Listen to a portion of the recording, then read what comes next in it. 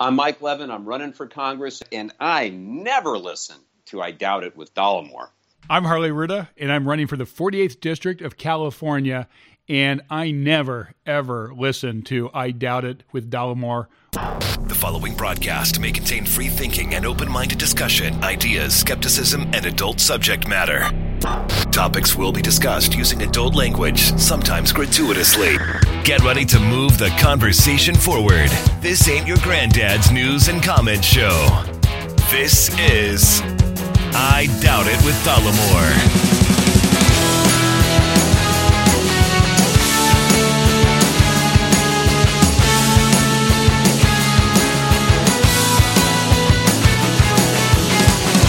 All right, everybody, welcome to the show, and thank you for joining us. Episode 463 of I Doubt It with Dollemore. I am your host, as always, Jesse Dollemore, and I'm joined today by the lovely woman who also hosts this program, Brittany Page. That's me. That is you. Yes. Well, we had the big day happen. The big day. Midterm voting. And we actually had to wait in line, which was surprising.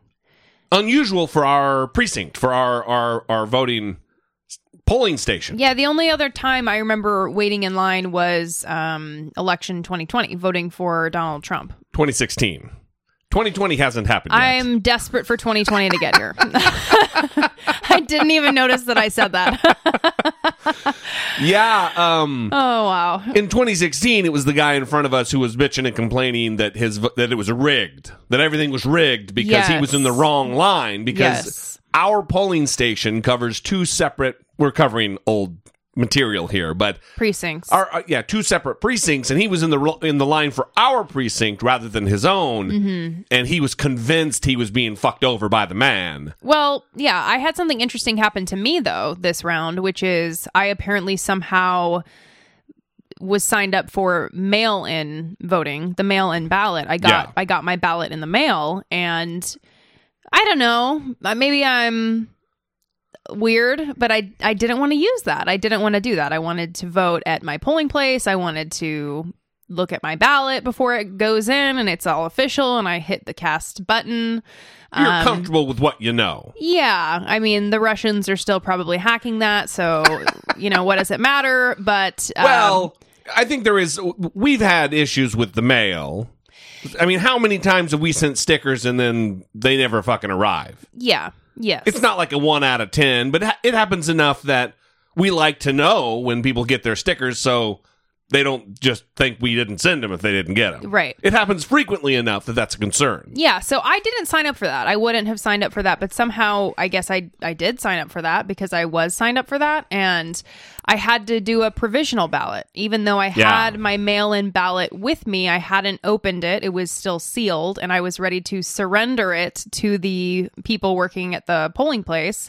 I still had to do a provisional ballot. So that was interesting to have that experience because, remember, we told everybody if you get to the voting booth and they say, hey, you're not registered to vote, you can ask for that provisional ballot. And you fill out your name, your address, your driver's license number, last four of your social, and then your vote counts once they verify all that information. Yes. I was going to say, well, but it does count. But I mean, they're having issues right now in Georgia. Yes, of course. And even in Florida, there's tens of thousands of provisional ballots that are in question now. So anyway, we'll get into some of that. Mm-hmm. But it was good. We voted, high turnout. You heard at the two promos at the beginning of the show, those are two congressmen elect, at least in Mike Levin's case, and Harley Ruda. It looks like it will be the case, although it has not yet been confirmed. Not official, but it's looking real good. Two gentlemen we had on the show who ran for Congress, and one really proving that if you come on the show, Paulette Jordan, if you come on the show, ouch, you get elected. We pick winners here. Yeah, we pick winners. On I Doubt It with Dollemore. Yeah. And if you are extended an offer to come on the show, it's probably best to come on the show. We have a great track record of electing individuals to elected office. Yeah, we won't talk about Kathy Allen, but Well, Jason Chaffetz quit, so the whole thing got thrown off. Yeah. With that one, right? I don't want to brag, but we were also early adopters when it came to both of those gentlemen, actually, Mike Levin and Harley Ruda. Yeah. So we really saw the special sauce there. So you're welcome, Mike, and you're welcome, Harley. Yep. We no thanks needed. We get it. Yeah. Anyway, so last night we went to the what I always call a victory party. I guess I'm just used to going to political rallies or viewing parties or return parties or whatever they call them. Election watch parties. And knowing you're going to win, because a lot of it's been in Idaho, where Republicans win. So, when I was a Republican. Yeah. And it was a good time. I don't know why I sound so guarded. Wow. I'm not a raw person for the sake of the raw. You know what I mean? No, I don't know what you mean. So CNN's on all over in this place at the Marriott over by Fashion Island in Newport Beach. Giving the election updates with Jake Tapper and Wolf Blitz. Yeah, and so they every so often they're covering national races, and Harley's against Dana Rohrabacher was a nationally followed race. And so every time they would throw up an update, and in the early time, it was like a 0.2% difference, but Harley was leading. And these people just erupt in cheers and rah! And I get it. It's their guy, and they're just being enthusiastic, and I'm just being a dick. I get it. You hate happiness. No. Wow, you're going to pile on, too. But it's just like, look, is this your first rodeo? Because that number could swing wildly with this few precincts reporting. Yeah, but that's what everyone's there for. I know. Just a fucking get off my lawn. There were a lot of drunk individuals there who were there to have a good time and scream when there's 0.01% away. So yeah, it was good. We bumped into some listeners, some people familiar with the program. Yeah, that was a good time. Mm-hmm. And generally, it was good. We GTFO relatively at 1 early. a.m. Well, was it 1? Yeah. We waited. And the for party Harley. was still continuing. We waited for Harley to talk, and then we got out of there. Anyway, it was a good time. Wild night. I think let's do this. Let's get into some listener communication. We'll talk a little bit about it, and then we'll move into Dollamocracy. The election will be the first thing we talk about, and then all of the insanity that ensued today. Hey guys, John from Columbus here. So I been at work all day, but kind of been keeping tabs, especially after midterms and everything. And Trump had a a press conference, press briefing, whatever, and was just saying he would want to work with Democrats, and then as soon as he's asked questions about it, he's just avoiding and back to his, fake news, Democrats are bad, I'm not going to listen to you spread your fake news, spread your lies, let someone else, just being typical bullshit Trump. And then I find out that, he fires Jeff Sessions tells Jeff Sessions to resign because of his recusal with, the Russia investigation. It's just like, I know we talk about this all the time. It gets to a point where it kind of feels like bullshit. But this guy just doesn't, there's no quit in him, which is why, I feel like that midterm was so important. Because, his bullshit meter is just constant. And, Jeff, firing Jeff Sessions, I'm sorry, the racist elf isn't enough for you. You want somebody more willing to spread your bullshit. Jeff Sessions is a racist little elf, and apparently, he couldn't do his two jobs. Give advice, give praise, and make sure that Trump is stocked with little Keebler Elf cookies or something. I don't even know. But yeah, I just wanted to call in and just say, I know we did a lot in the midterm, but you fill with a lot of hope, and then you read what Trump does and see what Trump does and hear what Trump does, and you're just like, God damn it. continue to fight the good fight, I guess. That's what we got to do. But thanks for all that you do, guys, and talk to you soon. Bye. Yeah, so we're going to get into all of that stuff later on in the show as well. The Jeff Sessions resigning. The presser, all that. Yeah, the press conference. The new guy, Matthew Whitaker, which will be the interim Jeff Sessions while Jeff Sessions is gone. Yeah. Maybe a worse version. I mean, for sure. Yeah, and we'll get to that. But I could tell in John's voice that he sounded defeated, kind of.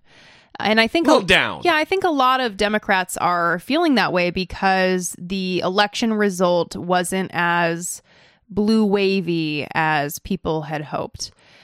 But I still think that there were tremendous wins, if we're going to talk like Donald Trump. Absolutely. That should be celebrated and recognized. And I don't know if you want to talk about some of those now or if you want to... Yeah, well, I do. I generally I want to talk a little bit about the widespread feeling of being depressed, not. And I would warn everybody to guard themselves against having unreasonable expectations. Because last night was a win. We blew it in the Senate.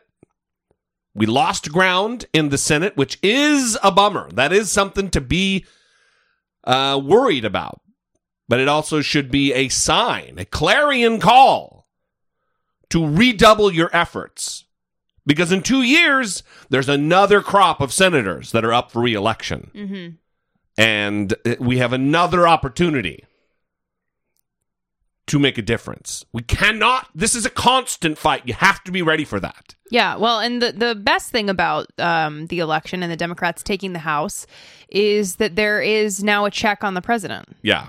This is the checks and balances. And you had Mitch McConnell interviewed today saying that it would be like, what phrase did he use? A presidential harassment or something? Yeah, he used some strange phrase, which is... That's checks and balances. Yes. Mitch. Yeah, I think a lot of people, it seems to me, have when I say unreasonable expectation, if you expected it to be a clean sweep, that Beto was going to win, and Andrew Gillum was going to win, and Stacey Abrams was going to win, and Amy McGrath was going to win, and all across the board, from Jersey to California, it was going to be this insane blue wave. That's unreasonable. And that's unreasonable for many reasons. But I'm seeing a couple of different things. One main thing that I'm seeing is people saying, you see, you can't run moderates. That's not the way you fucking win. And let me tell you something. If we had run here in our district some Bernie Sanders style firebrand, Dana Rohrabacher would be ahead by a lot. Dana Rohrabacher would likely have won this race. Putin's favorite congressman. If Ocasio-Cortez had run here, that doesn't fly here. Now, Harley is running with a lot of the same policies, but he's a different type of person. So we have to understand that politics is local, and every single community and congressional district across the country has a little bit different flavor relative to the culture there, relative to the community values there, relative to the issues that affect everyone in the district. And there isn't a litmus test standard that applies all the way across the country, and we have to treat each individual district on its own merits. And I would just say this. We took back the House. Democrats are in control of the House, whether it be a 1-person margin or a 50-person margin. And now, and we're going to get into this later, we have committee chairs who are Democrats, who are going to start doing their job, which is being a check on the executive branch, flexing their oversight muscle, which is their constitutional responsibility. So I also think another important thing that people should be talking about more, and that I think the Democrats need to focus on more in the next 2 years, is the gerrymandering and the voter suppression. Yes. The fact that people were waiting in line for hours to vote is unacceptable. Disgraceful. That there were, in some locations, in Georgia, for example, 3 voting booths. Yeah. 3 machines for people to vote on. In at least one, they didn't deliver extension cords or power cords to even power the voting machines. Right. And these are in largely black precincts. And I don't know who said it on Twitter, but it encapsulates what this problem is. It's pretty convenient that every time there's a mistake or a snafu or a whoopsies, it just so happens to largely benefit Republicans. Yeah, well, I had to wait in line for 40 minutes, and there were at least, I would say, 25 voting machines. Yeah, I cannot imagine if there was 3 in there. So that's just unacceptable, especially since it's not a holiday, right? No one is able to take time off work to go vote. I mean, they might get an hour or something. I know people that got an hour or something to take to vote, but these people need to go to work, right? I needed to go to work. Everyone needs to go to work. Yeah. It's not a holiday. So you can't stand in line for 3 hours, 4 hours, 5 hours. That's unacceptable. Some people are physically incapable of waiting online for hours and hours on end. Right. So this is something I think that Democrats need to focus on because that is essential to continuing to gain power. If Republicans continue to gerrymander and have these tactics, cheat, then that's only going to make it more difficult for Democrats to have the upper hand. Yeah. It's just, look, there are things that we still need to fight and battle against. Absolutely. Should we steel ourselves for the fight that is to come? Yes. But let's take a moment to be pleased with the performance that we did experience. Especially for the fact that Beto, I always get corrected, candidate O'Rourke, how about that, did very well in a wildly ruby red state of Texas. That's a big deal. Strides are being made. Progress is being made. Donald Trump won some of these districts by overwhelming margins. And the fact that a Democrat even came close in some of these is a big, big deal. That is a win in and of itself. Look, it's not a win from the fact that you get somebody representing you and it counts on the scoreboard of Congress, but it's a win ideologically. It's a win for history that we're making the needle move in the right direction. Well, and I think that's the hope as well, is that the people who were inspired and came out to support the candidate that they were excited about will continue to have that enthusiasm, will continue to be invested in politics and in outcomes, that it isn't just this race specifically or this candidate specifically, that something was ignited in people that will cause them to continue to take charge and take control of the people that are representing them in government. All over the country, in precincts and congressional districts all over the country, voter turnout was greater in this midterm election than the general election of 2016 that got Donald Trump elected. That is something to be fired up about. That we have impassioned a whole new generation of voter, whether they were disengaged before or just not that into it. And I don't want to spoil that with a bunch of people. And I'm not blaming John here, because John he has company in the way he feels down right now, or he seems to be down. That we owe it to these people to say, yeah, that's part of the progress. That's part of the process. You're going to fall down and scrape your knee, but you get the fuck back up and you get right back to work. Because we don't just owe it to ourselves, we owe it to future generations to continue this work, to be able to pass the baton to them so they can take it from there. Anyway, thanks for the call, John. We appreciate it very much. And keep your chin up, brother. So we have an email. Hi, guys. So I'm an American who now lives in Toronto. No, I didn't flee the U.S. It just happened that I met and married a lovely lady from Canada, and we decided that it made more sense for me to go to Canada than for her to make the move south. She has some pretty specific medical issues, and given the current state of affairs, you can see why Canadian healthcare is preferable. But I digress. So tomorrow is the big day. This was the day before the midterms. Just a little parenthetical there from me. Back to the message. I see nothing good coming from tomorrow regardless of the results. Here's my take. When the current president, I am loath to even write his name, how pathetic is that, was running, my Canadian family and friends were understandably losing their shit. I had no explanation, but I fervently hoped he would not win. Oh well. My concern then, and remains so today, that we are on track for some serious Civil War type discontent. Now, I would never compare Trump, to Lincoln in character or intelligence, but the circumstances surrounding their election, I believe, have some disturbing similarities. Neither was expected to win the election or was known to be a political heavyweight prior to their election. Lincoln lost more often than he won and failed in business as well. Both proved to be polarizing figures. Yes, I realize that the reasons for the polarization are different, but I would argue that they are not completely without a common thread, as both situations involve a group within the general population that are frightened of change or loss of a certain lifestyle. One can argue that Lincoln was a far more reflective and insightful man, but if you read his critics from both North and South, you will find they thought him to be an idiot, much as on the center and left find Trump to be presently.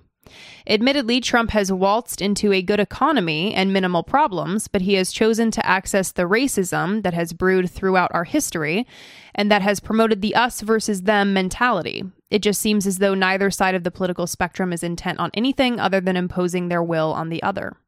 So my point is that even if Democrats manage to not screw the pooch and take back the House of Representatives as well as many local offices, I have no faith in their desire or spine to do potentially unpopular things to address the issues that Trump supporters think are critically important. This is the essential element because simply ignoring their feelings will not lead us anywhere good. Calling them names or treating them in a condescending manner will only lead to further discontent and terrorist activities. And Jesse, dude, I am with you on most everything, but the perpetual name-calling ends up closing the ears of anybody you might persuade. You clearly have the intelligence and insight to do a better job of criticizing, but I digress yet again. Besides, what the hell do I know about podcasting? When impeachment proceedings begin, the Trump supporters will ratchet up their rage, and the bombings and mass shootings will only escalate. Seriously, right now they are somewhat placated by feeling that he is in charge. But what is going to happen when they feel their man is actually threatened? So, in short, I fear that the current crop of corporately bought Democrats will not save us from the Trumpian brand, but rather they will just end up being another chapter in this downward spiral we seem to be traveling. Yes, I know there are some promising candidates that are defying the pattern of using the PAC money, but come on. So long as we have legal corruption, their ability to effect changes is going to be hamstrung. The thing is, what other choice is there? Sit and whine? Nope, just try to elect folks that will try to change our present mess. So duck and cover, because assuming we can actually get a reliable vote count on Tuesday, Wednesday is going to be an interesting day. And that is all. And thanks for all that you do. All the best. Slow Mike. Slow Mike. And it should really be long Mike. Based on the length of the email. Hates brevity Mike. Yes. That would be more accurate, I think. Yeah. Well, thanks, Mike, for the email. First, let me say this. I would disagree with your assessment about comparing Lincoln and Trump. Just because a few things may correlate like they would with a couple of presidents, doesn't mean that you can extrapolate from those similarities a similar historical outcome. I don't buy that. I appreciate the theory. I don't share it. And then as far as, I get a vibe that Mike kind of shits on that if like maybe he's shitting a little bit on incrementalism. And incrementalism in politics and policy, it's how progress is made. The only thing I could see where progress is made abruptly and on a large scale is actually the war that you fear is coming. Mm-hmm. War accomplishes that. But incrementalism is how progress is made. And to be bummed that it's only little by little that we get shit done is, I think, unreasonable and kind of a defeatist attitude. Because if you can't handle it, that's the way it's done, then you're never going to be satisfied or pleased or happy when gains are made.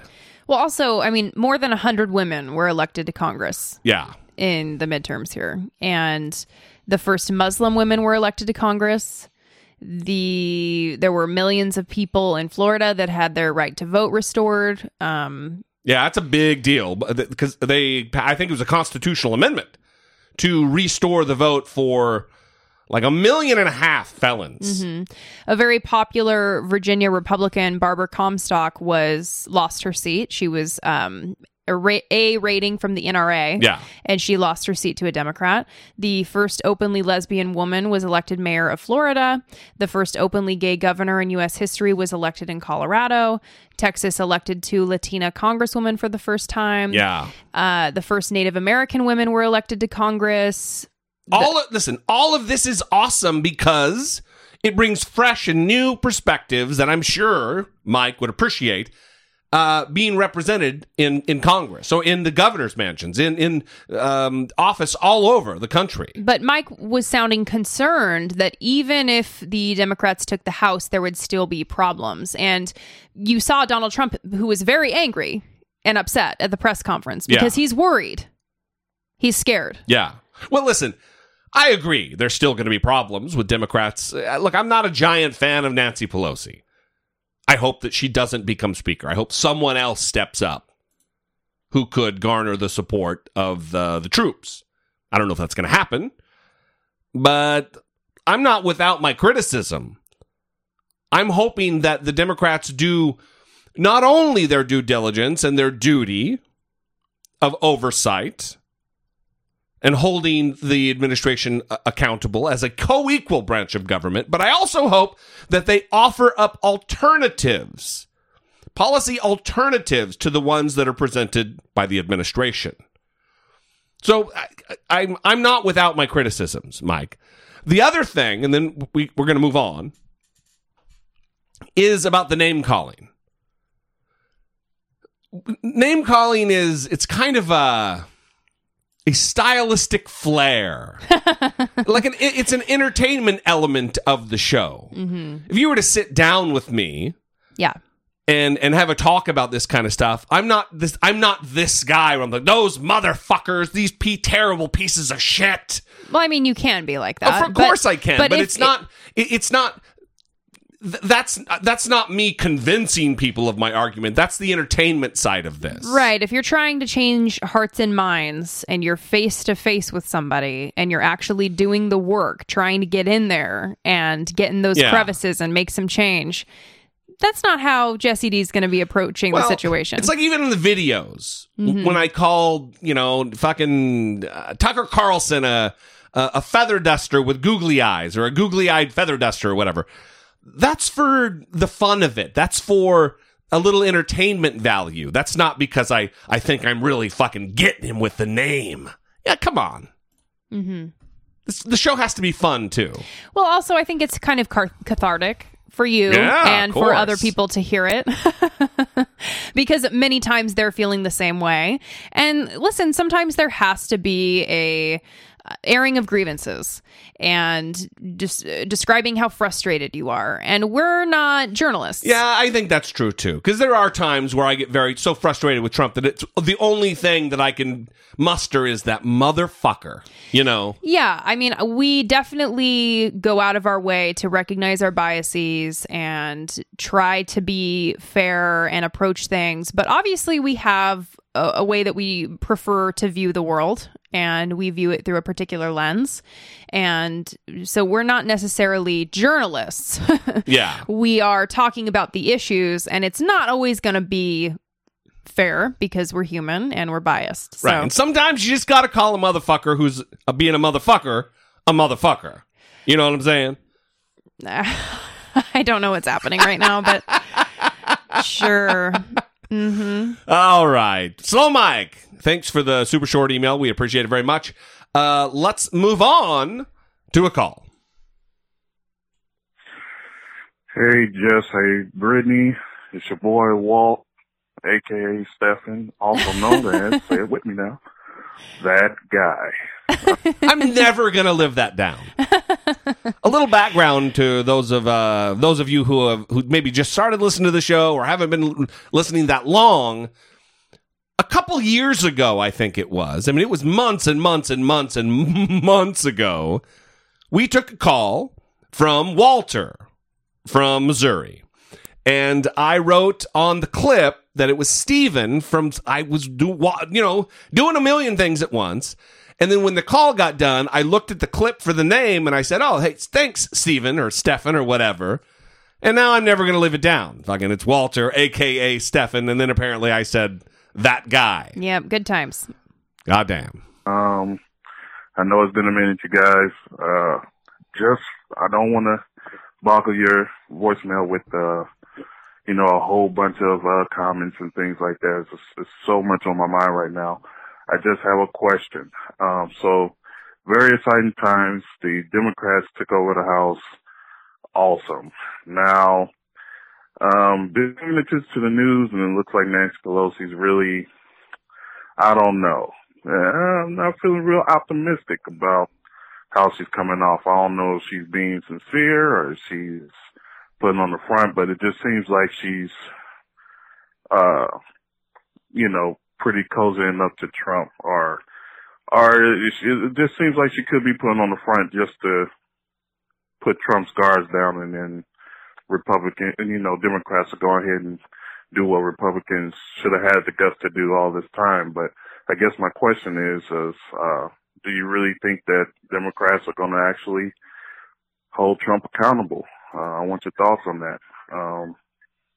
Hopefully you guys touch bases on that. Just tell me what you guys think.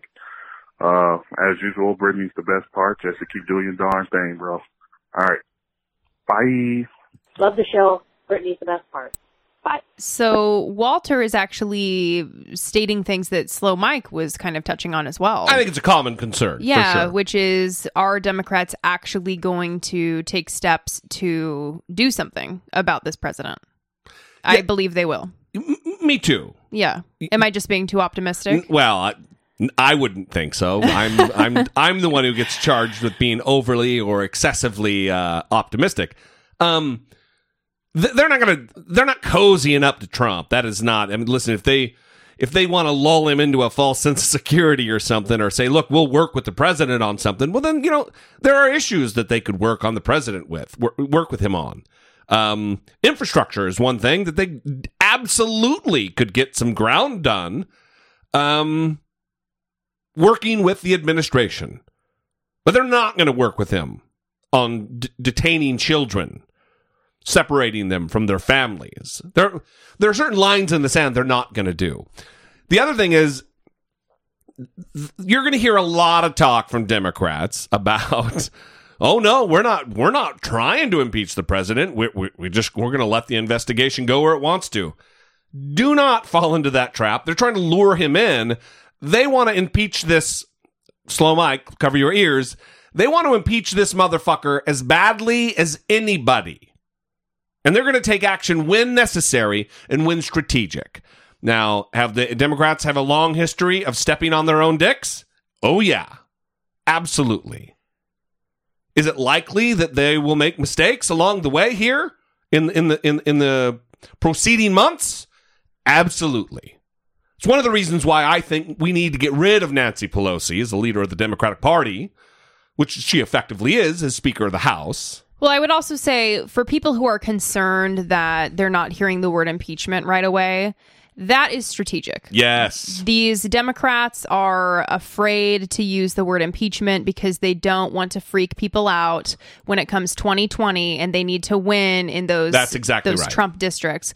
So that is a strategic move. They are going to be doing investigations, but they are going to shy away from that word because that word... Fire the MAGA crowd up. Yes, it's going to upset people and rile everybody up and put them into protection mode of Donald Trump at all costs. It's political strategy and gamesmanship. Mm-hmm. And we can't be the only party that doesn't use it. The fucking Republicans, that's all they got is gamesmanship and human rights abuses. We also have to be able to employ a little cloak and dagger in how we work. But cheer up, brother. You sound like you're down. You and John both. Look on the bright side of things. Mm-hmm. Come on, man. Everybody. Just be more like Jesse. Anyway. Just be more optimistic like Jesse. Goddamn. All right, we have another email here. Normally I would call in, but it's late. I have a small child, and frankly, I'm too angry to speak for fear I will start crying or my voice would be too shaky. As a longtime listener of this show, 3 years or so now, I'm grateful for this platform to share thoughts and feelings in times like this. Today, the child-in-chief held a press conference, if that's what we call those now, and literally answered maybe a handful of questions over the course of an hour and a half. By now, we all know he verbally abused Jim Acosta, told April Ryan to sit down multiple times, accused the reporter from PBS, whose name escapes me, accusing her of asking a racist question, among many other things. It was the longest 90 minutes of my life in recent months that I can recall. Tonight, I am fucking angry at the measures taken against Acosta. Revoking his hard pass to even get into the White House was one thing. But now, insert choice words here, Sarah Huckabee Sanders has tweeted that he was revoked for putting his hands on the female intern who consistently tried to force the microphone out of his hand. I've watched the clip probably 100 times now and saw it live. Jim Acosta did absolutely nothing wrong. He was more assaulted, quote unquote, by the female intern than otherwise. I don't know what the answers are here. I don't know where we go from here, but this is scaring me. We are seeing things that no other president did before this guy. No one ever talked to members of the press like this. No one before talked to women like this. No one before consistently lied on camera about other things we also have on camera. He's a fucking bully. I'm so thankful Acosta went basically toe-to-toe with him, but now they've shown their true colors. They will lie even when we have video proof, and it doesn't seem to matter. I feel like I'm rambling, and I may be, but I needed to more or less get those thoughts out into the universe. I'm so confused as to how we got this far down the rabbit hole. I love you guys, and we Britneys are always the best part. Brittany from Mississippi. Keep hold of that anger. Don't let that go. That's what we need. The gloomy Gus needs to be replaced by that fucking outrage. Because I think that's what gets shit done. It's easy to stay home at the polls because, we're just going to fuck it up anyway. And I'm not categorizing everyone who's sounded off as that. I'm just generally making that statement. It's easy to find reasons not to act, reasons not to make a change because this is not going to help anyway if I do anything. But outrage gets shit done. Yeah, and I'm excited to talk about the Jim Acosta thing because I'm pretty outraged about it too. We will get there on the other side. Support for I Doubt It with Dollamore comes from generous, engaged, intelligent, and good-looking listeners like you by way of Patreon. Your support on Patreon for as little as $1 a month helps keep the show going and move the conversation forward one podcast at a time. If you would like to join the ever-growing family of supporters, please visit patreon.com/I Doubt It with Dollamore. We have one new Patreon supporter. All right. Cameron from Oregon. That is fantastic. fantastic. It really is fantastic, Jesse. It really is. You know what else is fantastic? We have Thanksgiving coming up. Thanksgiving is coming up. It is in like 2 weeks, you guys. So you better get stressed out and you better send in those listener submissions. I think what Brittany means to say is you better join us in being stressed out because we don't have nearly enough right now. No. And this happens every goddamn year where we have to cajole and guilt and get a little bossy. Yes. Last minute turds. Last minute turds. Okay, so here's the deal. Every year we do a Thanksgiving listener submission episode. It is a family-friendly, profanity-free episode. And during the episode, we do a little mashup of listeners calling in, no names, all anonymous, describing what they were thankful for during the year. And it's always a really powerful experience for me, I'll speak personally, because I get to hear about unique experiences that other people have had and what the year taught them. Yeah, and sometimes it's things that you may have taken for granted. Right. And then you hear them and you're like, oh, yeah. Yes.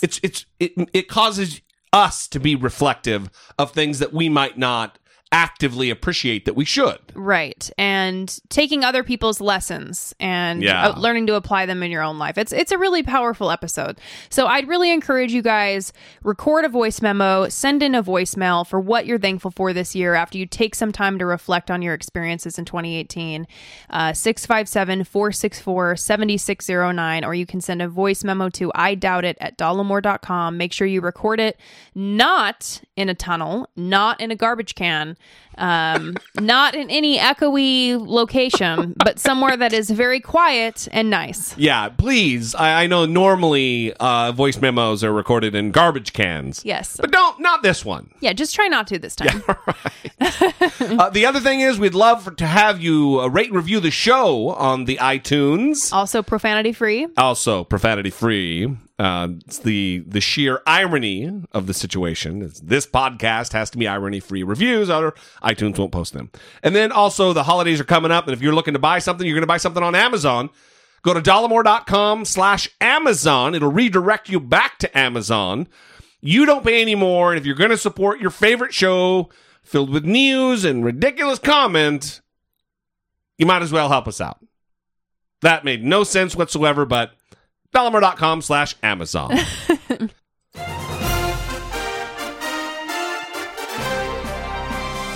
Dollamocracy. Facing down pessimistic politics with realistic optimism.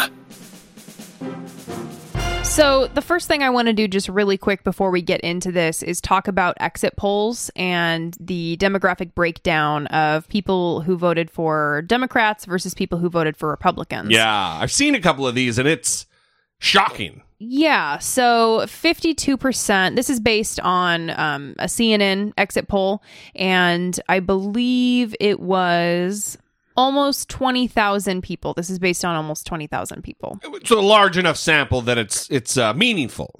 It is a large sample. Yeah.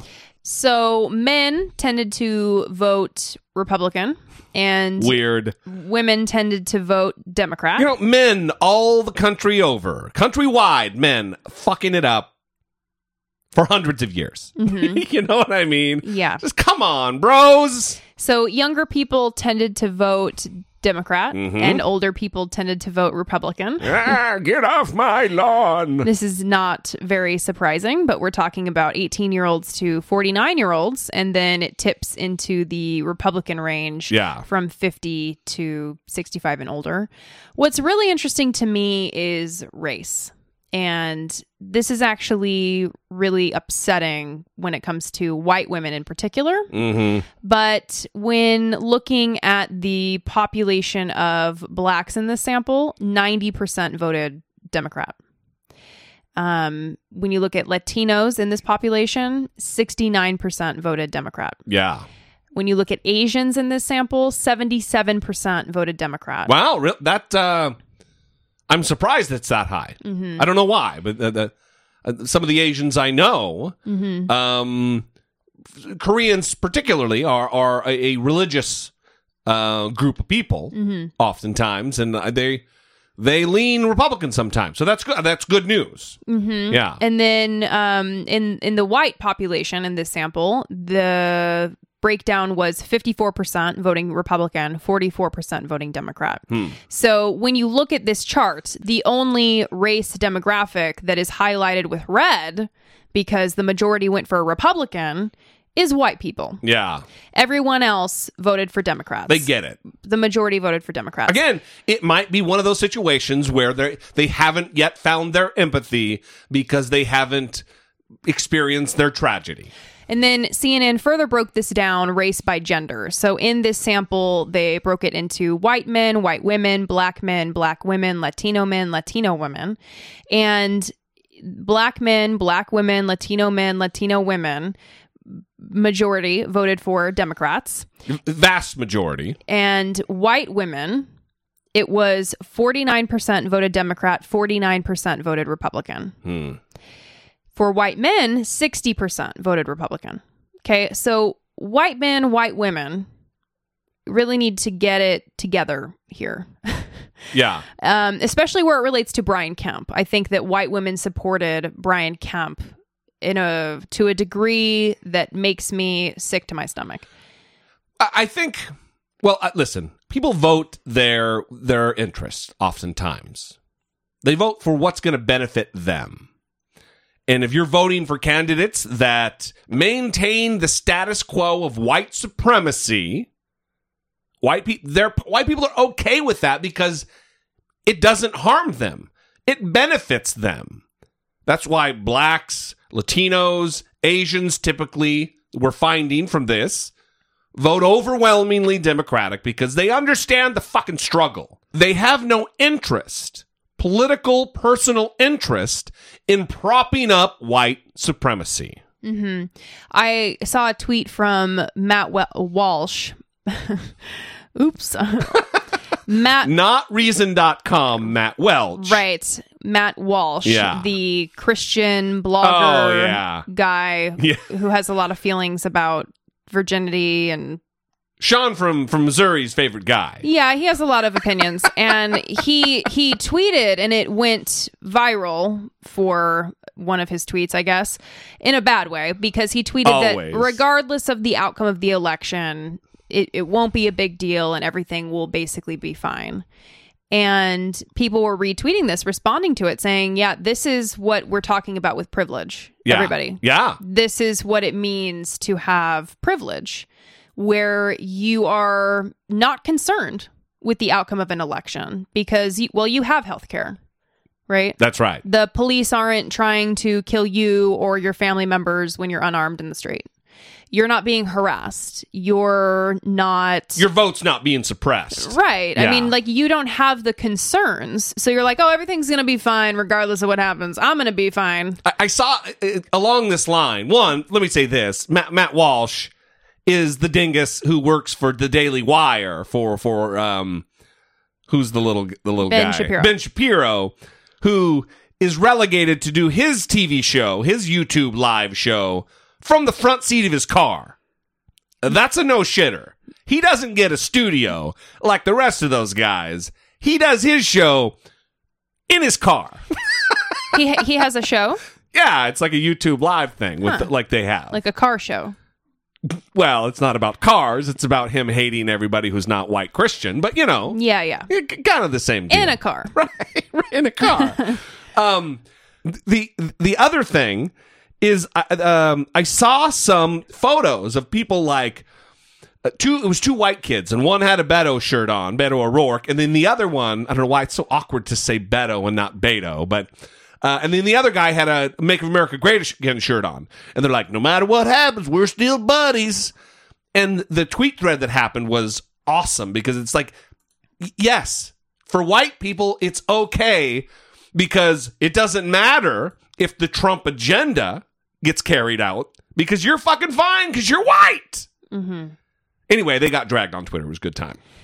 Yeah, those kind of things also bother me because it's difficult to say. It's kind of like the love the sinner, hate the sin kind of a thing. Yeah. Where if you're voting against the interests of people you are friends with and you say that you love, and you're voting against their interests and putting people in power that are going to oppress them, I don't know. That's tough for me. Like your gay friend. Yeah. You got a gay buddy. Yeah, that's tough. That's tough. I don't know how you can say, oh, yeah, we're still good. I don't think you can. I mean, it's tough. And I know people have to do this in their families. I know I have to do this with people I know. So it's difficult. It's difficult having to navigate that territory. Yeah. We've had calls from listeners. Wow, that was like a 3 or 4 episode arc. Yeah. It was good stuff. Really good stuff. Yeah, I actually have pew on that for next time. So right. Stay tuned for some good pew on that next time. In between now and then, I'll be doing lots of car shows, everybody. Good times. So, like we talked about earlier, the Democrats have absolutely taken control of the House of Representatives. This is going to be a big problem for President Trump going forward. If he thinks that the media is annoying, wait till he meets a Democratic House that has subpoena power and actually has the legal ability to force them to turn over documents. We're going to look like nothing compared to that. I mean, he is going to find an opposition that he has never really encountered before. And we should also talk about the historic nature of what probably will happen, which is the first female Speaker of the House in history, in U.S. history, is now poised to take the gavel again. To be the second female Speaker of the House. The first and a half, I don't know. But, you know, she's going to have a fight on her hands, but she's confident. And she was also confident that they were going to take back the House, and here we are.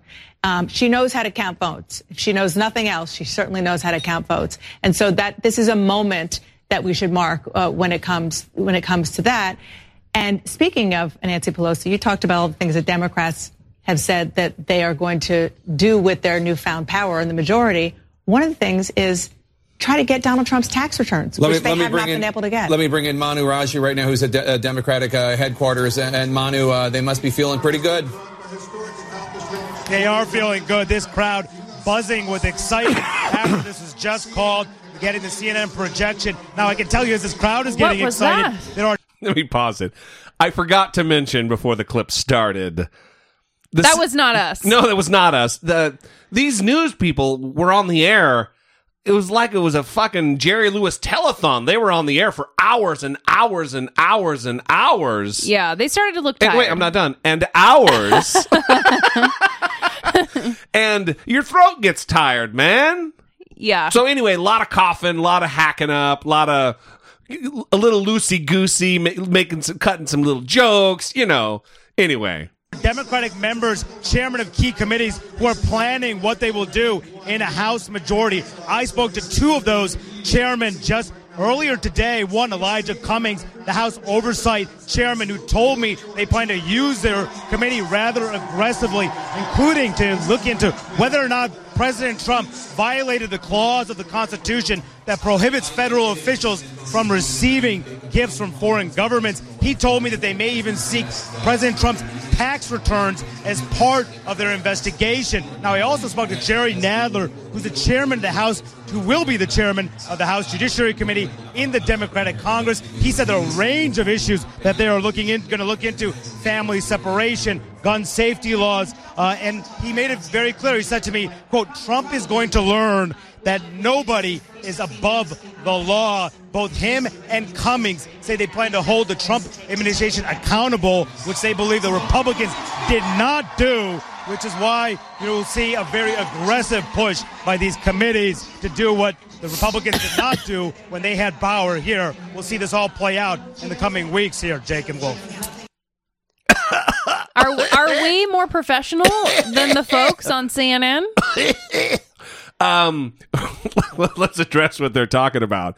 All very good news. That is a great statement.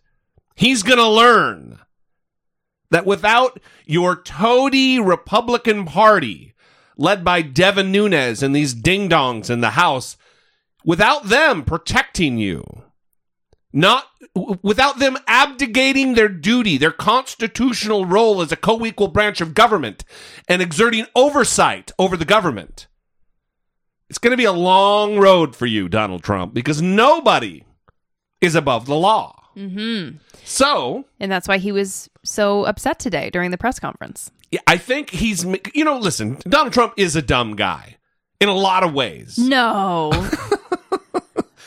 And I think I maybe... heard he has a really high IQ. One of the highest. Yeah. World's all-time greatest memory or whatever. Yeah. And he's got great words, I hear. Oh, yeah. So from him, he says it. So I just trust that he's right. Yeah. And he loves the poorly educated. So he may have just kind of had the rude awakening this morning that, hey, shit's going to change, brother. It's not going to be great for you. Mm-hmm. And I think it was a wake-up call. I mean, really. Yeah. So it's not just that, though. There's a long line of people who are going to have key committee chair, the gavel in these committees, to have all kinds of investigations. And it's a cast of characters that you may be familiar with. We were just looking at the sort of the Democrats who are likely to get gavels in the House. Maxine Waters, who has been a regular rhetorical target of the president's on the campaign trail over the past few weeks. She's going to have one of those gavels, Financial Services Committee. And one of the things that she can do is use her power of subpoena, which she has, to get, information from and about the president and from and about the president's cabinet that have not yet been looked at all as Republicans have been in charge of the House. Look at this list. I just want to bring one name to the attention of our viewers, and that is Congressman Richard Neal at the end. Richie Neal from Massachusetts, who's been in there for decades. You've maybe never heard of him before. But he is likely to be the next chairman of the House Ways and Means Committee. And why is that important? Because that is the one House committee that will be able to get the president's tax returns if he wants them. If he wants them, and if the committee votes to get the president's tax returns. Richie Neal, you maybe have never heard of him until just now. That's a name you're going to know in the next few months. And it's one of those, it's an example of, for those of us who roam the halls, and you did for years as well, of Congress, you see him, you know him, he's been there for 30 years. He was elected in 1988. Before you were born, Jake, and he is not quite, but okay, thank you. You're welcome. And he, he's the veteran, the head of the Massachusetts delegation because he's been there for so long. But he's not on TV.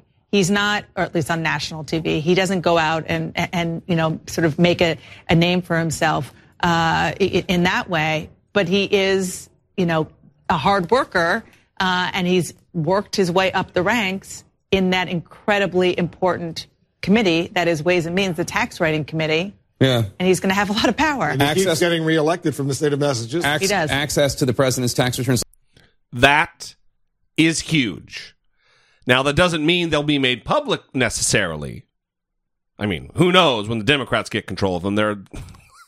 They leak shit to the press like a sieve, so who knows? But just having average Americans, regular people, not IRS employees who are statutorily confined in how much they can release, having them have that information is a big fucking deal. A big deal. One, I don't know what would prohibit them from turning them over to the special counsel. But there has to be something there. Otherwise, there wouldn't be this effort to conceal them. Mm-hmm. Well, during the press conference, he was actually asked again about his tax returns, and he has a new excuse because he admitted that he's not prevented from releasing them because of the audit, which was his previous excuse. That is new news. He twisted it a little bit and said that any attorney would tell you not to do that. Any attorney would be unhappy with you releasing your taxes during an audit. Except for every president for the past 40 years. Well, they just upset their attorneys and then they did it, apparently. Right. But he values his attorney and he doesn't want to upset the attorney. Right. That's what I got from him. It's the attorney who runs the country, not the president of the United States who could do what he wants. It was a moral position that he was taking. Right, yes. But he also said that the public wouldn't be able to understand them. No one will understand them, so why does it matter? He not only has the best words and the all-time greatest memory, but he also has the all-time most complex taxes in the history of tax returns. The most complex. So complex. I mean, Warren Buffett, who's worth, 20 times what Donald Trump is worth. Yeah. Not quite as complex. It's different. They're Trump taxes. Yes. So all of that is good news. That's something to look forward to. That is something to hold your head high about, the fact that we have taken back the House of Representatives. Now, what did Donald Trump do to set the news cycle on its ear? Is fired Jeff Sessions the very day after the midterms. Laura, you have the letter submitted from the Attorney General, Jeff Sessions, making it very clear that he is not leaving because he wanted to leave. The very first sentence of his resignation is basically, I'm resigning because you told me to. That's right, Jake. You don't have to read between the lines on this one. It's pretty clear that the day finally came where Trump said enough is enough. We're told, despite the 90-minute press conference where Trump deflected on what would happen to the Attorney General, he actually asked for his resignation before he even took the stage. In the first line, Sessions says, at your request, I am submitting my resignation. He goes on to say, since the day I was honored to be sworn in as Attorney General of the United States, I have come to work at the Justice Department every day determined to do my duty and to serve my country. I have done so to the best of my ability, working to support the fundamental legal process that are the foundation of justice. And as all of you have just said, Sessions really was the champion of this president's agenda. He carried through on every single policy initiative, even the most controversial immigration policies that were highly critical. He supported him lockstep. But his original sin was the fact that just very soon after he took charge here, he recused from all matters related to the Russia investigation. And clearly the president never forgave him for it. The big question, of course, now is what happens to the special counsel's investigation. We know that Sessions' chief of staff is now taking his boss's job, at least temporarily. He will serve as the acting attorney general. But given some of his very controversial writings about Mueller, writing for CNN.com that Mueller went too far, I'm sure we will hear very, very soon that he is unfit to serve as the supervisor of the Mueller probe, Jake. And what's going to be very interesting, thank you, Laura Jarrett, for that. One that's going to be very interesting, John, is there's been a lot of talk in these first 2 years about how President Trump has had guardrails. There have been people put around him to keep his behavior within check, even if he voices opposition to various institutions. You have Jim Mattis at the Pentagon. You have John Kelly at the White House. You had Jeff Sessions at the Justice Department. But right now, President Trump is in the process, and he already has been in the process when you look at getting rid of H.R. McMaster, when you look at getting rid of Rex Tillerson at the State Department, he is in the process of getting rid of the guardrails. So, yes, getting rid of the guardrails. And most of this, I would say, is because of what happened during the midterms. Donald Trump is trying to put on a face and say, oh, no, everything's great. Everything worked out great for us. We're super happy with the outcome. But he is not happy with the outcome. He is very disappointed and he is afraid. White House aides, according to reports in the press, have said that this was not supposed to happen today, the day after the midterms. Firing Jeff Sessions. Right. That they were expecting it, that it was coming, but that it was going to be down the line a bit, not the day after the midterm elections. Yeah. And this new guy that they were talking about, Matthew Whitaker, he, in addition to writing about Mueller and crossing a line if he were to look into Donald Trump's personal finances, also wrote in 2016 that he would indict Hillary Clinton. Yeah. He is a partisan hack who has made the rounds for a long time on cable news. Yes. He's known to have been on CNN time after time after time. In fact, told a guy who tweeted about this today that he had an encounter with Whitaker in a green room in CNN, and Whitaker told him, I'm trying to go on CNN a whole bunch so I can get the attention of Donald Trump and maybe get a judicial nomination out of the deal. Mm-hmm. And so he has been a partisan. This was a guy who I used to get red-faced and white-knuckled grips on the couch while watching him talk on CNN. He's an infuriating partisan hack. Right. He's a Republican lawyer and legal commentator who has made it clear what his position is on the Mueller investigation, including on Twitter. It hasn't just been in official columns for CNN or whatever other source he's using to put his blogs on the internet. But he also suggested ways to stop or curtail the Mueller investigation and urged his followers on Twitters to read a story one time that dubbed the investigators, quote, Mueller's lynch mob. So this is the caliber of person that is now assuming authority over that investigation. The acting attorney general. And by the way, Donald Trump, when he tweeted about it, said sometime in the future we'll nominate an actual attorney general. And, Judge Napolitano, Andrew Napolitano, the libertarian wonderkin over there at Fox News, he has been on air questioning what the legality of this, that why does this guy not need to be confirmed by the Senate if he's going to be acting as the Attorney General of the United States? Right. And this guy tried to release a statement saying that Whitaker, I'm talking about Whitaker now, not Judge Napolitano, saying that he was, quote, committed to leading a fair department with the highest ethical standards that upholds the rule of law and seeks justice for all Americans. But now, let me interpret that. Words, words, words, words, words, words, words. Sternly said words. Fucking worthless. Yeah, I mean, it's hard to believe that he is going to be even-handed and fair when he is so partisan. Tonight, Democrats already calling for Acting Attorney General Matt Whitaker to recuse himself from the Russia investigation. House Minority Leader Nancy Pelosi saying this: given his record of threats to undermine and weaken the Russia investigation, Matthew Whitaker should recuse himself from any involvement in Mueller's investigation. Jessica Schneider's out front with more on Whitaker's record.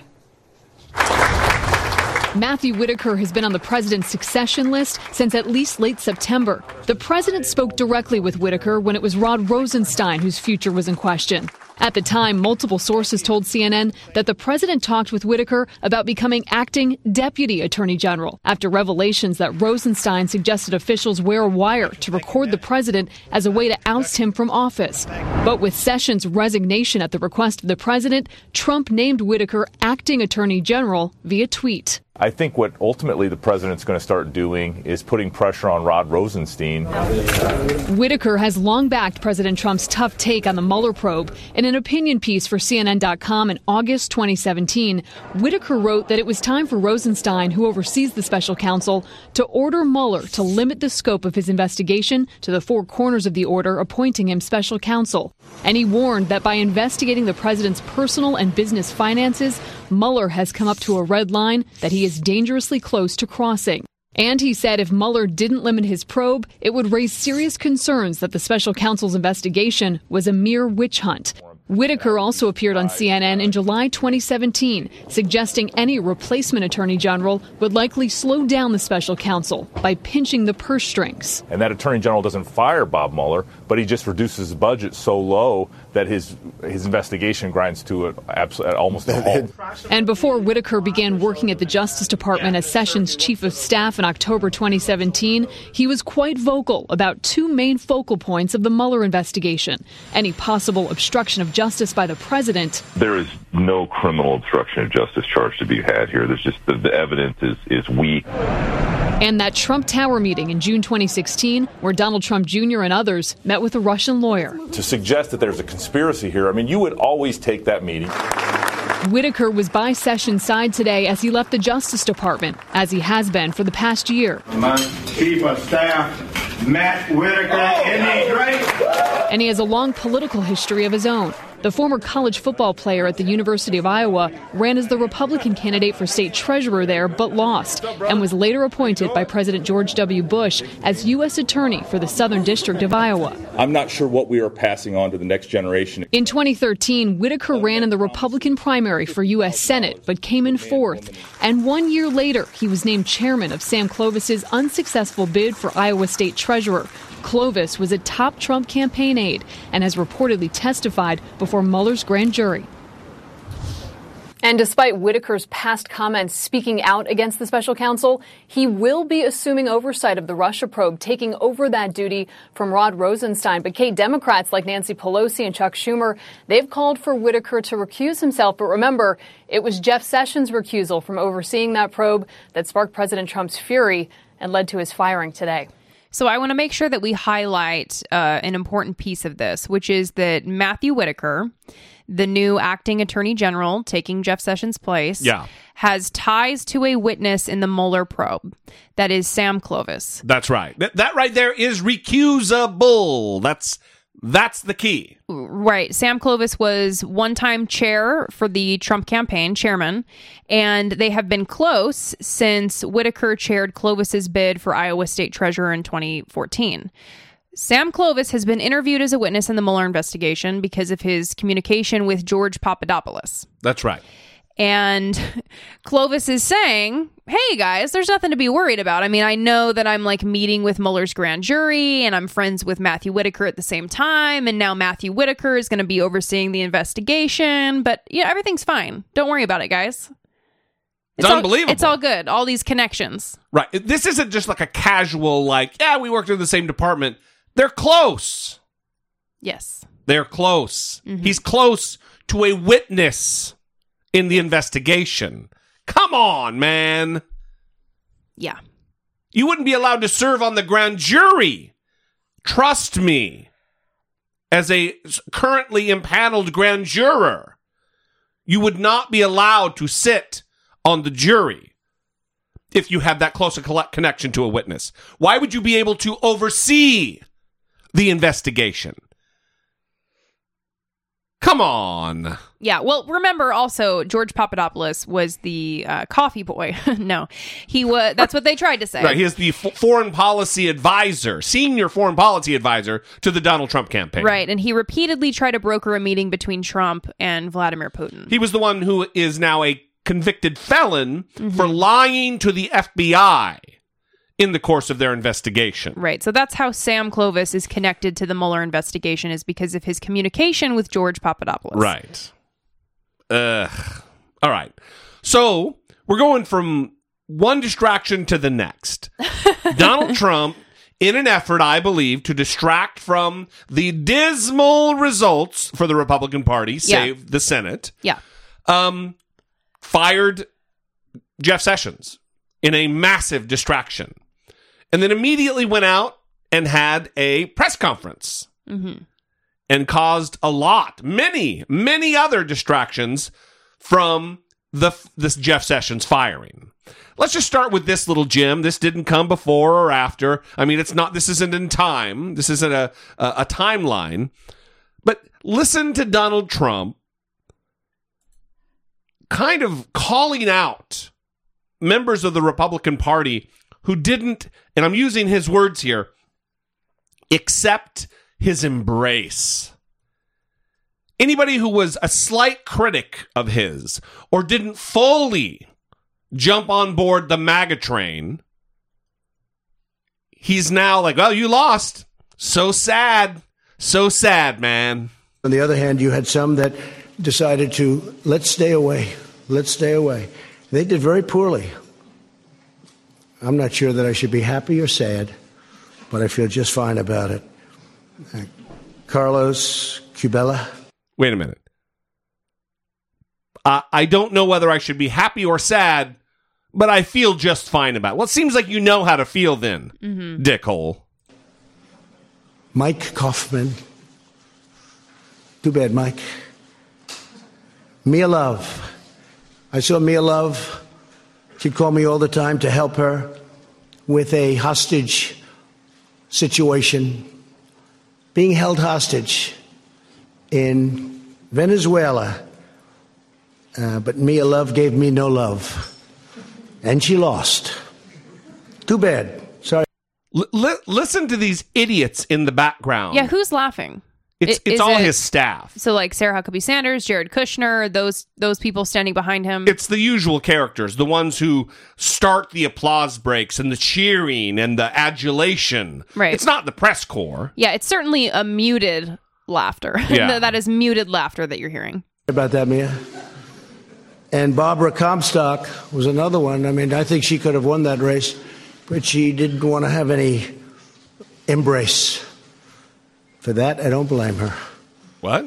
But she lost, substantially lost.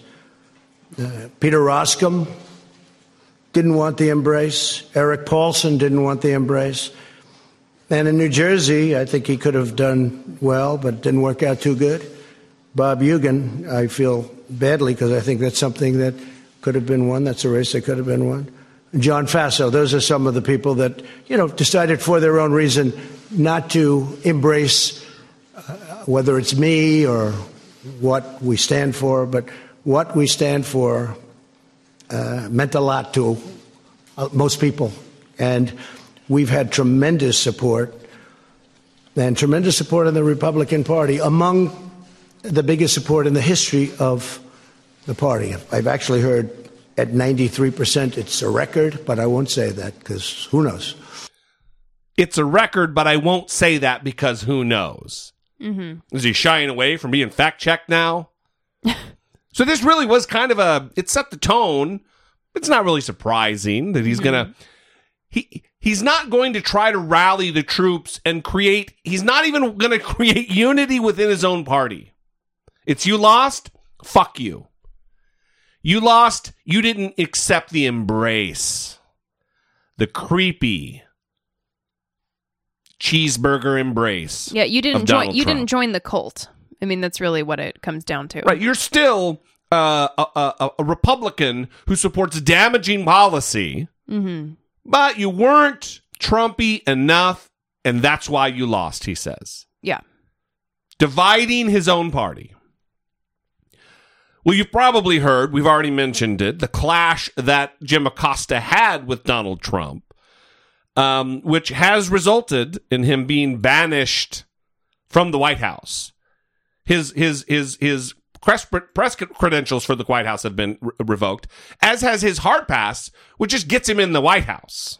Thank you, Mr. President. I wanted to challenge you on one of the statements that you made in the tail end of the campaign in the midterms. That here we go. If you don't mind, Mr. President, that this caravan was an invasion. As you know, Mr. President, I consider it to be an invasion. As you know, Mr. President, the caravan was not an invasion. It's a group of migrants moving up from Central America towards the border with the U.S. Thank you for telling me that. I appreciate it. Why did you characterize it as such?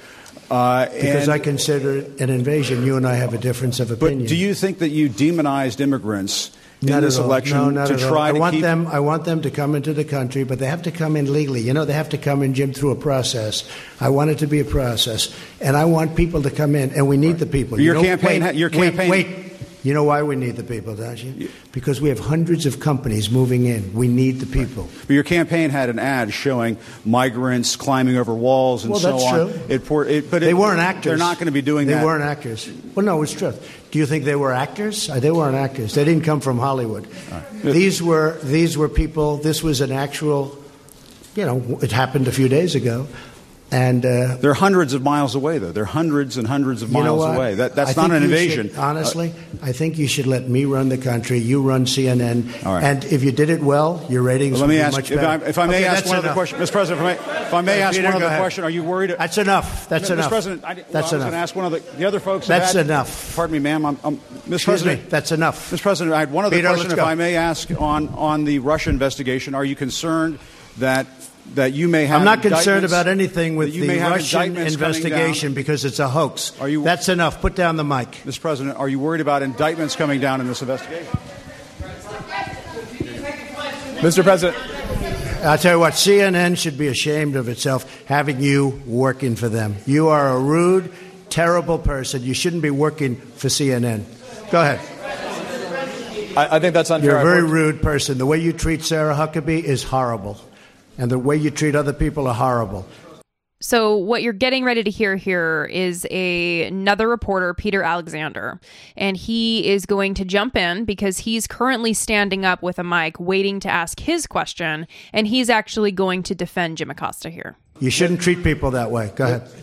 Go ahead, Peter. Go ahead. In Jim's defense, I've traveled with him and watched him. He's a diligent reporter who busts his Well, I'm butt not a like big the rest fan of of us. yours either, so I understand. To be honest. So let me ask you a question if I can. You repeatedly said... You aren't the best. Mr. President, you repeatedly, over the course of the... Okay, just sit down, please.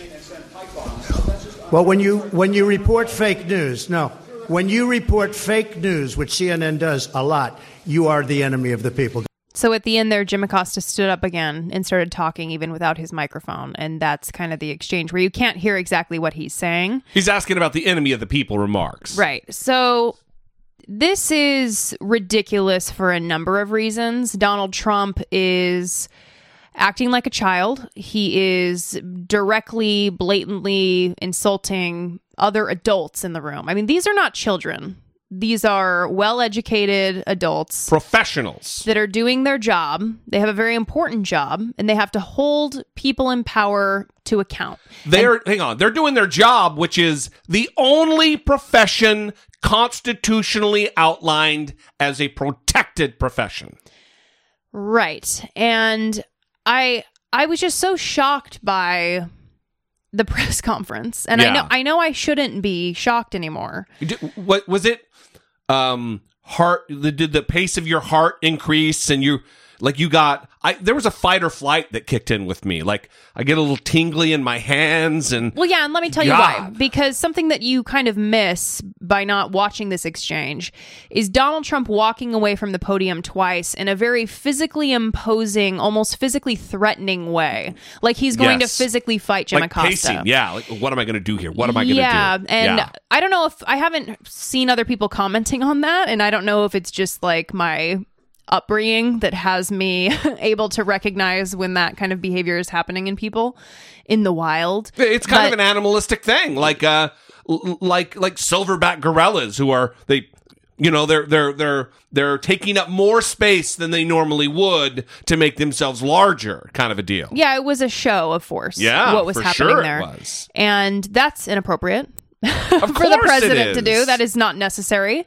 You should just stand there and continue to answer questions because that's what you're supposed to do, is answer questions. There was a moment there and he says, "Excuse me, I'm not done." There's all kinds of accusations now. We're going to read Sarah Huckabee Sanders' tweets when they did revoke his White House press credentials. But there's a lot of accusations now that he manhandled a staffer or put his hands on a young female intern. And none of that is true. What is true, and this is the other thing that I've seen that I think is odd, is that liberals now are saying that he didn't even touch her. And that's just not true. He did. It wasn't ominous. It wasn't menacing. It wasn't assault. He was trying to keep the microphone, and any move he made was defensive relative to keeping the microphone. Mm-hmm. Yeah, Sarah Sanders has posted a video now of the exchange, and there's basically two different videos that people are showing here. There's one where she goes under his arm when he's holding the mic to grab it, and he brings his arm down and he hits her on top of her arm. Now I'm not using the word hit as assault. Right. There was contact. There was contact. I'm saying it was a defensive move of if someone is in your space grabbing you and you kind of bring your arm down to ooh, what is happening? This is my space. Yeah. You're interjecting yourself into my personal space. Right. And if anything, that's the assault. And I'm keeping this mic. Yes. And then there's another one where she is kind of being batted away, basically. That's kind of the motion that I would describe it as, where she's behind his hand and arm. And so there's no bringing the arm down. Yeah. But the video that Sarah Sanders is showing now and that conservatives are favoring is the one where he is bringing his arm down on top of hers in that defensive move. And that's how I would describe it, as a defensive move. Yeah. So she tweeted, "President Trump believes in a free press and expects and welcomes tough questions of him and his administration. Get the fuck out of here. We will, however, never tolerate a reporter placing his hands on a young woman just trying to do her job as a White House intern." Hang on.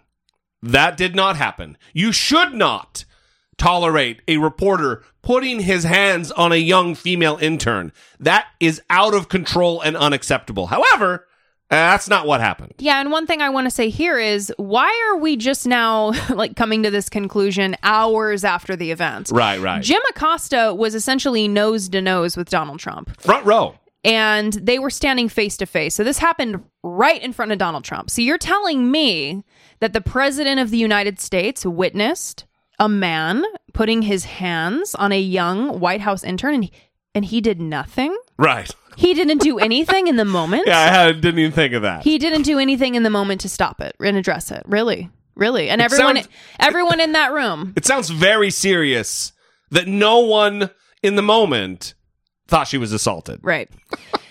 So Sarah Sanders continues, this conduct is absolutely unacceptable. It is also completely disrespectful to the reporter's colleagues not to allow them an opportunity to ask a question. President Trump has given the press more access than any president in history. Contrary to That's why they have one press conference a month, one White House press briefing.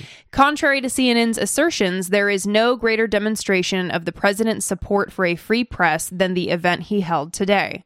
Only they would attack the president for not supporting a free press in the midst of him taking 68 questions from 35 different reporters over the course of 1.5 hours, including several from the reporter in question. They're not using his name anymore. It's like Voldemort.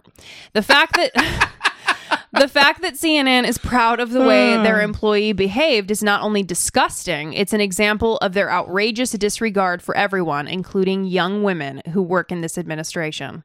As a result of today's incident, the White House is suspending the hard pass of the reporter involved until further notice. All right. Well, don't just take our word for it. I mean, you should, because we're giving you the straight scoop here. Let's listen to Fox News and their fucking weird slanted take about what happened. Chris Direwalt joins me now, Fox News politics editor. What do you think? Well, this is great news for Jim Acosta, who the news about Jeff Sessions had overshadowed. All of the clip rolls that he was probably going to get to watch tonight and do all the hits and talk about himself as the center of this story had gotten blown away by Jeff Sessions. But now, with this revelation, it brings him back to the pulsating core of the pointless conflict between this administration and reporters. So you think the White House made a mistake doing it because it just gives him more attention? No, I think it works for the White House. I think it works. I think that this pointless bickering and unprofessional, childish behavior serves both sides of the equation. I think they both get what they want out of it. Jon Stewart said the other day that the president is so smart and that he knows that if he appeals to the vanity of reporters, that they will take the bait. I watched a bunch of good questions in that press conference. I watched of course, John Roberts do it, but Major Garrett down the line, absolutely, national and international, good substantive questions. And we get to ask so few questions of this president, relatively speaking. Why are you wasting them for these performative, this silliness to do this stuff? And now the White House gets to keep the story going, which is we're at war with the lying press, the enemy of the people. Aren't you the enemy of the people? Who cares? Who on earth cares? Except for the fact that it serves the interests of both this administration and that reporter. And Chris Wallace said today that he thought that Jim Acosta embarrassed himself. It was absurd. And he thought it was rude. So we'll see where it goes from here. The drama continues. And as you point out, the president has said, it gets everybody off the subject. Gets everybody off the subject. That's right. So we'll see where it goes. Oh, they're so worried about covering the news. Yeah, it really lets you know exactly about that they're so worried about covering the news that Jim Acosta's question about painting the caravan of immigrants who are coming largely to request asylum, painting them as invaders. Yeah. That's not a valid question. And also, still asking the president about his categorization of the constitutionally protected free press as the enemy of the people of the United States of America. Fuck you, Direwalt. That is... And also, quit invoking Chris Wallace like he's respectable anymore. He gave that card up last week. Also, I want to say, where is the migrant caravan discussion now? Now that the midterms are over, are you hearing about it? Right. Is it on Fox News' front page? No, it's not. You actually had to scroll pretty far down in order to find the story on the website this morning. The other thing that I think is interesting here is, you know who's not making hay of this? Who's not running this like it's a giant story? CNN. Yeah. Fox News is talking about it like it's a big deal. Right. I've been watching CNN all night long, and they didn't mention it. It wasn't mentioned in the hours that I spent watching the show. They talked about it initially. Yeah. And then they moved on to talk about Jeff Sessions and everything else that Donald Trump is desperately trying to distract us from. Yeah, I do want to say one thing because, so one thing about having a podcast is there is a certain segment of people that are always going to hear what they want to hear and will be completely immune from any explanation to the contrary. So I'm going to try this again, but I just want to make sure that people know that I'm not defending the White House in this case. And I am 100% on Jim Acosta's side.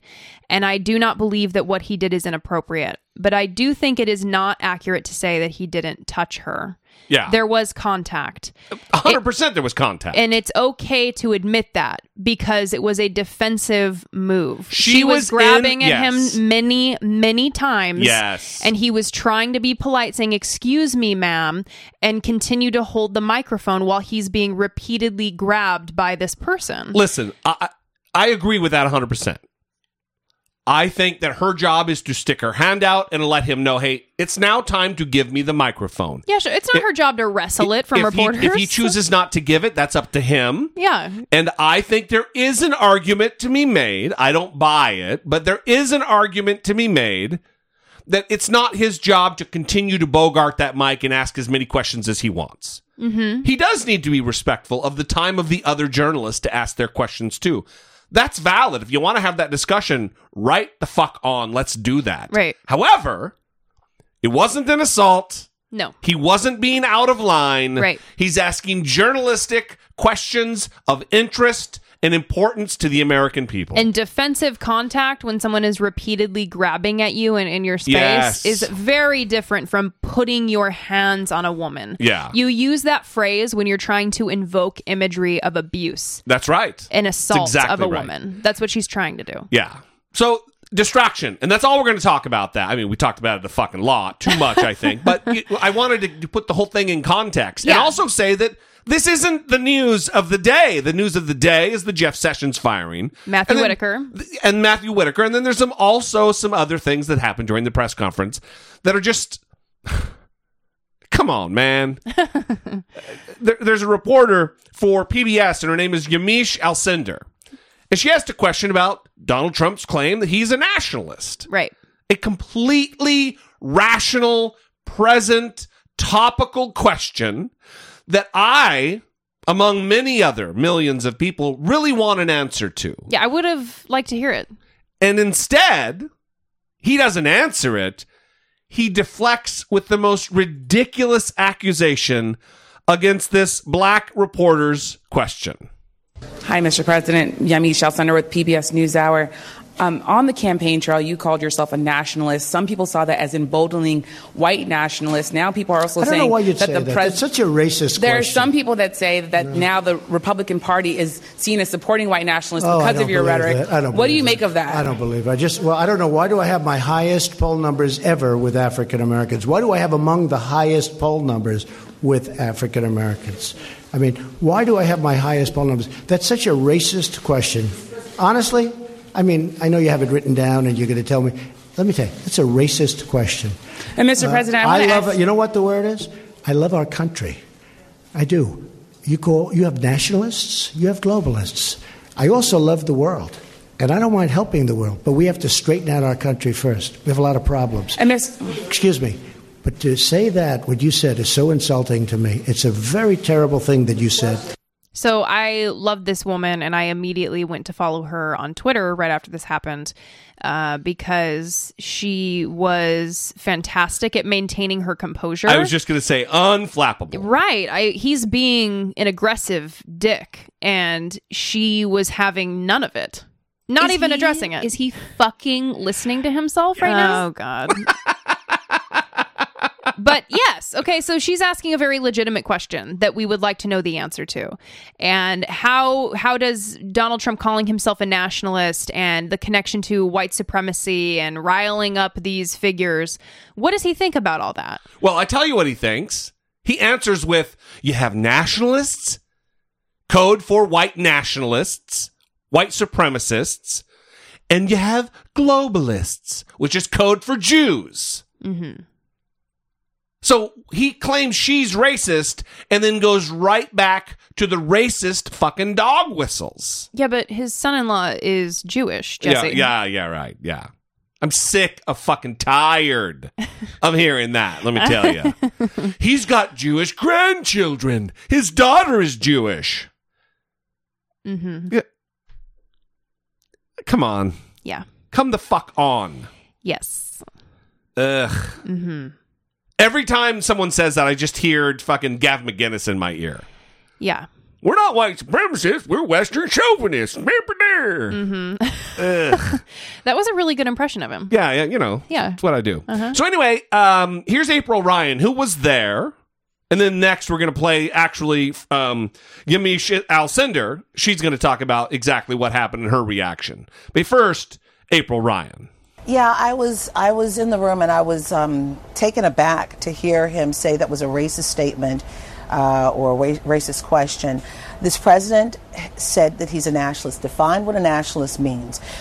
When he said he was a nationalist, there were people in the black community that were up in arms about it. When you say the word nationalist, they feel that you have to put white next to it, and that's the white supremacist groups and white supremacy. And Yamiche asked a real question because there is a concern about saying he's a nationalist. He is a white man who is a nationalist, and there are people who are concerned that that is code for white nationalists. What the president has to do now at this moment is to explain what his white nationalism, what his nationalism means, as there is a linkage of white nationalists, but he's a nationalist. It's confusing, but there is a concern about it. And Yamiche is now, she has the residue of hate. He called her statement or question racist, and he was insulted. It was not meant to be insulting. It was meant to get clarity on what he was saying. That's all. One, not the greatest, most clear answer in the world. The part that was clear and was poignant is the fact that we do need an answer. What exactly the fuck do you mean by nationalist, Donald Trump? Yeah. Now you're out there saying it while screaming about globalists. Mm-hmm. There's a reason why racists speak in code. It's because if they were to come right out with their beliefs, it would be wildly socially unacceptable. So they've learned to combat that, to skirt the issue by using code words and code language that they can all wink. Oh, I just said nationalist. What do you mean? I'm just talking about globalists. Mm-hmm. When they're talking about white supremacy and they're talking about Jews. Yeah, that's a really important point. I am going to talk about something completely unrelated. So, sorry, not good at transitioning, but I want everyone to take a note of this exchange. All right, hang on. Yeah. Lick my pencil that I don't have in my hand? Yes. Literally write this down. Tip. Yeah. Do it. You hear me talking about licking the tip? I did hear that. It's getting really late. Talk about unrelated. It's getting really late, and we've been under a lot of stress. Should I start coughing into the mic? And I think the podcast is quite long at this point, but we're going still. So here we go. Sarah Sanders tweeted about how no president has been this transparent with the press or whatever, or loves the press so much and all that. Look at how he answered Jim Acosta's questions. Yeah. Look at how he answered this woman's questions. The responses that he had to people, this is not transparency. This is not valuing freedom of the press. This is not showing that you want to give information to the American people. That's not what this is. So it's very disturbing that Sarah Sanders continues to lie without consequence and without concern for what she's doing.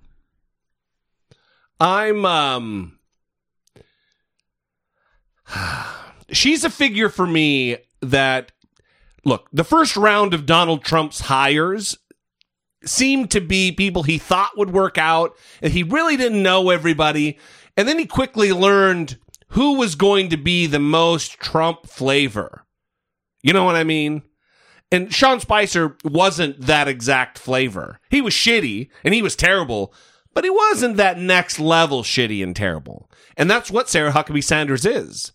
She is, if I believed in souls, soulless. She is someone who doesn't have a core constitution about her that will sell it down the fucking river for fame, for power, for connection to power. And that's what we're witnessing. And it's scary because these people do have power. So anyway, let's get back on track. Let's finish with this. Yamiche Alcindor, the woman from PBS, the black female reporter who asked the question. What was her reaction to this? Yamiche, tell us what was going on there. Well, the president really, his tense relationship with the media was on full display in a rare way today. The president had been talking to other reporters and really railing against them. He called reporters rude, hostile, unfair. Those were reporters working with CNN, NBC, other networks. By the time I posed my question, the president had been pacing at the podium just moments before. He was already kind of hyped up and amped up and really frustrated with the media. And the president is on the defense because he doesn't like talking about his rhetoric. He doesn't like that there are some white nationalists who are supporting the president. But that question that I posed today was very timely because just today, Patrick Casey, a leader of Identity Europa, which the Southern Poverty Law Center says is part of the alt-right and white nationalist movement, tweeted that he was at the White House today. So as the president said that the question was racist, and he was literally having white nationalists at the White House. I've posed the question to Sarah Sanders, why was Patrick Casey here, and who was he meeting with, who invited him? I haven't gotten a response from the White House yet, but that's a really, I think, something that people are looking at and are very concerned that there are white nationalists walking around in the White House, as the president says that just asking about them is racist. Well, you were doing your job as a reporter, and Yamiche Alcindor, we thank you. And we thank you, too. Let me say this. Identity Europa is not, she's being very reporterish about it. Identity Europa is absolutely a white supremacist organization. You know that Richard Spencer sycophant, that little short former Marine blonde guy who punched that woman that we had on the show? Mm-hmm. He is a member of Identity Europa. Mm-hmm. An avowed white supremacist who is calling for an ethno-state. They want to ethnically cleanse the United States. And they had Patrick Casey, the head of that organization, wandering around in the White House. Yep. The same day he's talking about nationalism. So, come on. Let's not fucking play games here. This is why elections matter.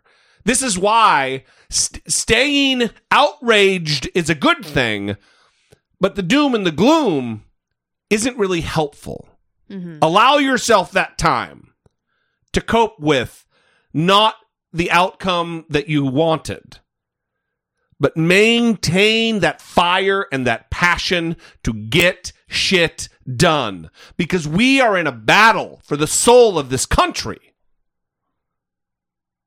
And it's too late in the show to get super preachy about it. I don't think it is. But I think you're going for it. I'm not going for it. We're going to end the show. But listen, everybody. The 2020, the road to 2020 is only a few months away. 6 or 7 months. No more than 8 months, and we're going to be in the fucking thick of it. That's why I'm already thinking about it. I already said right. 2020. Earlier in the show, that's right. It's a callback, just a callback. Mm. So anyway, listen, we're here with you. We're here to support you. We want to provide this forum for the times that you're glum. Don't feel like I'm judging you for being down. I'm not. I'm trying to motivate you to stay outraged, to stay pissed off, to stay active. Because we have a long fight ahead of us. But we're going to be here with you. We'd love to hear from you. Sound off. 657-464-7609. Of course, you can always email a voice memo from your smartphone to idoubitit@dollemore.com. We want you to help us move the conversation forward. But until then, next time, we will see you. For Brittany Page, I am Jesse Dollemore. This has been I Doubt It. You hate happiness. No. Wow, you're going to pile on, too.